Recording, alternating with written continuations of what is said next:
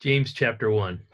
James, a bondservant of God and of the Lord Jesus Christ, to the 12 tribes which are scattered abroad, greetings.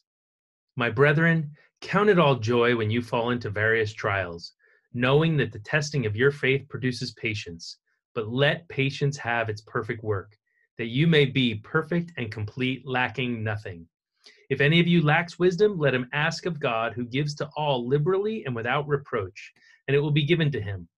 But let him ask in faith with no doubting, for he who doubts is like a wave of the sea driven and tossed by the wind. For let not that man suppose that he will receive anything from the Lord. He's a double-minded man, unstable in all his ways.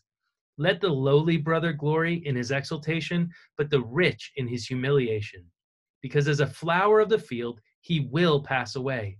For no sooner has the sun risen with a burning heat than it withers the grass, its flower falls, and its beautiful appearance perishes. So the rich man also will fade away in his pursuits. Blessed is the man who endures temptation, for when he has been approved, he will receive the crown of life, which the Lord has promised to those who love him. Let no one say when he's tempted, I am tempted by God, for God cannot be tempted by evil, nor does he himself tempt anyone. But each one is tempted when he's drawn away by his own desires and enticed. Then, when desire has conceived, it gives birth to sin. And sin, when it's full grown, brings forth death. Do not be deceived, my beloved brethren. Every good gift and every perfect gift is from above and comes down from the Father of lights, with whom there's no variation or shadow of turning. Of his own will he brought us forth by the word of truth, that we might be a kind of firstfruits of his creatures. So then, my beloved brethren, let every man be swift to hear, slow to speak, slow to wrath, for the wrath of man does not produce the righteousness of God. Therefore, lay aside all filthiness and overflow of wickedness, and receive with meekness the implanted word, which is able to save your souls. But be doers of the word, and not hearers only, deceiving yourselves.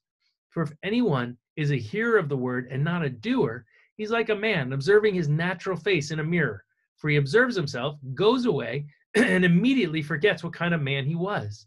But he who looks into the perfect law of liberty and continues in it, and is not a forgetful hearer, but a doer of the work, this one will be blessed in what he does. If anyone among you thinks he's religious and does not bridle his tongue, but deceives his own heart, this one's religion is useless. Pure and undefiled religion before God and the Father is this: to visit orphans and widows in their trouble, and to keep oneself unspotted from the world. James chapter 2. My brethren, do not hold the faith of our Lord Jesus Christ, the Lord of glory, with partiality. For if there should come into your assembly a man with gold rings and fine apparel, and there should also come in a poor man in filthy clothes, and you pay attention to the one wearing the fine clothes and say to him, you sit here in a good place, and you say to the poor man, you stand over there, or sit here at my footstool, have you not shown partiality among yourselves and become judges with evil thoughts? Listen, my beloved brethren, has God not chosen the poor of this world to be rich in faith and heirs of the kingdom which he promised to those who love him? But you've dishonored the poor man. Do not the rich oppress you and drag you into the courts? Do they not blaspheme that noble name by which you are called? If you really fulfill the royal law according to the scripture, you shall love your neighbor as yourself, you do well. But if you show partiality, you commit sin and are convicted by the law as transgressors. For whoever shall keep the whole law and yet stumble in one point, he is guilty of all. For he who said, do not commit adultery, also said, do not murder. Now, if you do not commit adultery, but you do murder, you become a transgressor of the law. So speak and so do as those who will be judged by the law of liberty. For judgment is without mercy to the one who's shown no mercy. Mercy triumphs over judgment.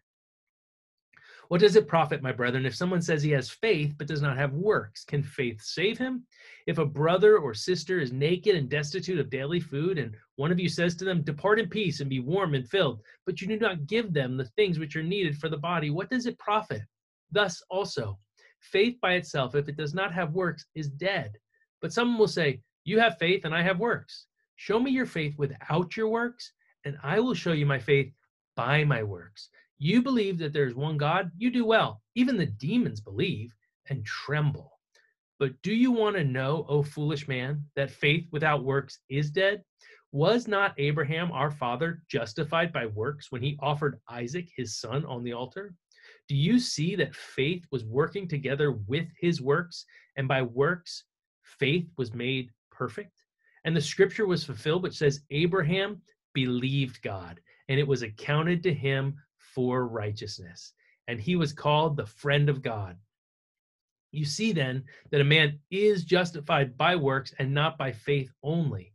Likewise, was not Rahab the harlot also justified by works when she received the messengers and sent them out another way?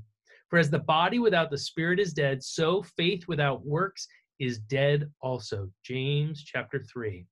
My brethren, let not many of you become teachers, knowing that we shall receive a stricter judgment. For we all stumble in many things. If anyone does not stumble in word, he's a perfect man, able also to bridle the whole body.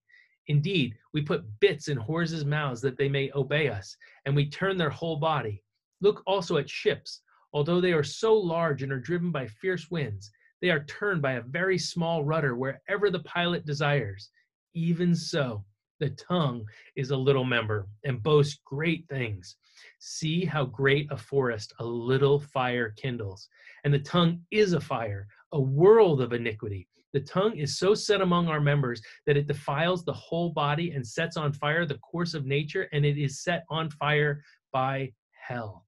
For every kind of beast and bird, of reptile and creature of the sea is tamed and has been tamed by mankind, but no man can tame the tongue. It is an unruly evil, full of deadly poison. With it we bless our God and Father, and with it we curse men who've been made in the similitude of God. Out of the same mouth proceed blessing and cursing, my brethren. These things ought not to be so. Does a spring send forth fresh water and bitter from the same opening? Can a fig tree, my brethren, bear olives, or a grapevine bear figs? Thus, no springs yield both salt water and fresh. Who is wise and understanding among you? Let him show by good conduct that his works are done in the meekness of wisdom. But if you've bitter envy and self-seeking in your hearts, do not boast and lie against the truth. This wisdom does not descend from above, but is earthly, sensual, demonic. For where envy and self-seeking exist, confusion and every evil thing are there. But the wisdom that is from above is first pure, then peaceable, gentle, willing to yield, full of mercy and good fruits, without partiality and without hypocrisy. Now the fruit of righteousness is sown in peace by those who make peace. James 4. Where do wars and fights come from among you? Do they not come from your desires for pleasure that war in your members? You lust and do not have. You murder and covet and cannot obtain. You fight and war, yet you do not have because you do not ask. You ask and do not receive because you ask amiss, that you may spend it on your pleasures. Adulterers and adulteresses, do you not know that friendship with the world is enmity with God? Whoever therefore wants to be a friend of the world makes himself an enemy of God. Or do you think that the scripture says in vain, the Spirit who dwells in us yearns jealously, but he gives more grace? Therefore he says, God resists the proud, but gives grace to the humble. Therefore, submit to God, resist the devil, and he will flee from you. Draw near to God, and he will draw near to you. Cleanse your hands, you sinners, and purify your hearts, you double-minded. Lament and mourn and weep. Let your laughter be turned to mourning and your joy to gloom. Humble yourselves in the sight of the Lord, and he will lift you up. Do not speak evil of one another, brethren. He who speaks evil of a brother and judges his brother speaks evil of the law and judges the law. But if you judge the law, you are not a doer of the law, but a judge. There's one lawgiver who's able to save and to destroy. Who are you to judge another? Come now, you who say, today or tomorrow we will go to such and such a city, spend a year there, buy and sell and make a profit. Whereas you do not know what will happen tomorrow. For what is your life?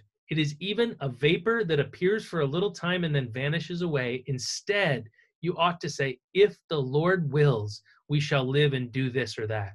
But now you boast in your arrogance. All such boasting is evil. Therefore, to him Who knows to do good and does not do it, to him it is sin. James chapter 5. Come now, you rich, weep and howl for your miseries that are coming upon you. Your riches are corrupted, and your garments are moth-eaten. Your gold and silver are corroded, and their corrosion will be a witness against you, and will eat your flesh like fire.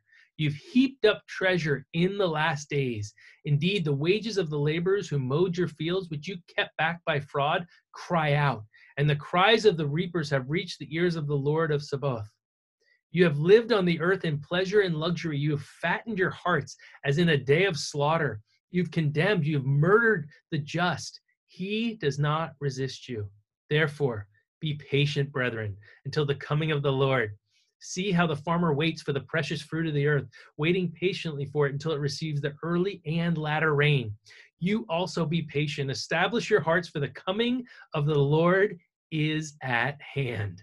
Do not grumble against one another, brethren, lest you be condemned. Behold, the judge is standing at the door. My brethren, take the prophets who spoke in the name of the Lord as an example of suffering and patience. Indeed, we count them blessed who endure. You've heard of the perseverance of Job and seen the end intended by the Lord, that the Lord is very compassionate and merciful. But above all, my brethren, do not swear either by heaven or by earth or with any other oath, but let your yes be yes and your no, no, lest you fall into judgment. Is anyone among you suffering? Let him pray. Is anyone cheerful? Let him sing psalms. Is anyone among you sick? Let him call for the elders of the church and let them pray over him, anointing him with oil in the name of the Lord. And the prayer of faith will save the sick, and the Lord will raise him up. And if he has committed sins, he will be forgiven. Confess your trespasses to one another and pray for one another, that you may be healed. The effective, fervent prayer of a righteous man avails much.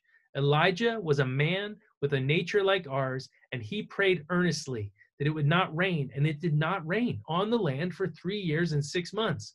And he prayed again, and the heaven gave rain, and the earth produced its fruit. Brethren, if anyone among you wanders from the truth, and someone turns him back, let him know that he who turns a sinner from the error of his ways will save a soul from death and cover a multitude of sins. Oh Lord, thank you so much, God. We want to count it all joy, even when we fall into difficulties, when we fall into various trials, knowing that this testing of our faith is going to make us stronger. It's going to produce in us, Lord, the patience that we need and the determination that we need to resist temptations, Lord. And Lord, we're slow to speak, quick to listen, because Lord, we know that we don't know best. And you're God in heaven, and everything you do is good. Everything you do is right. And Lord, we know you're coming back soon. You're at the very door. And so, Lord, we want to be diligent to just seek you, Lord. We know you resist the proud, but you give grace to the humble. May our lives represent a life that is transformed and changed, that there'd actually be these good works which are coming forth from a life that has been transformed by the Holy Spirit of God living inside of us.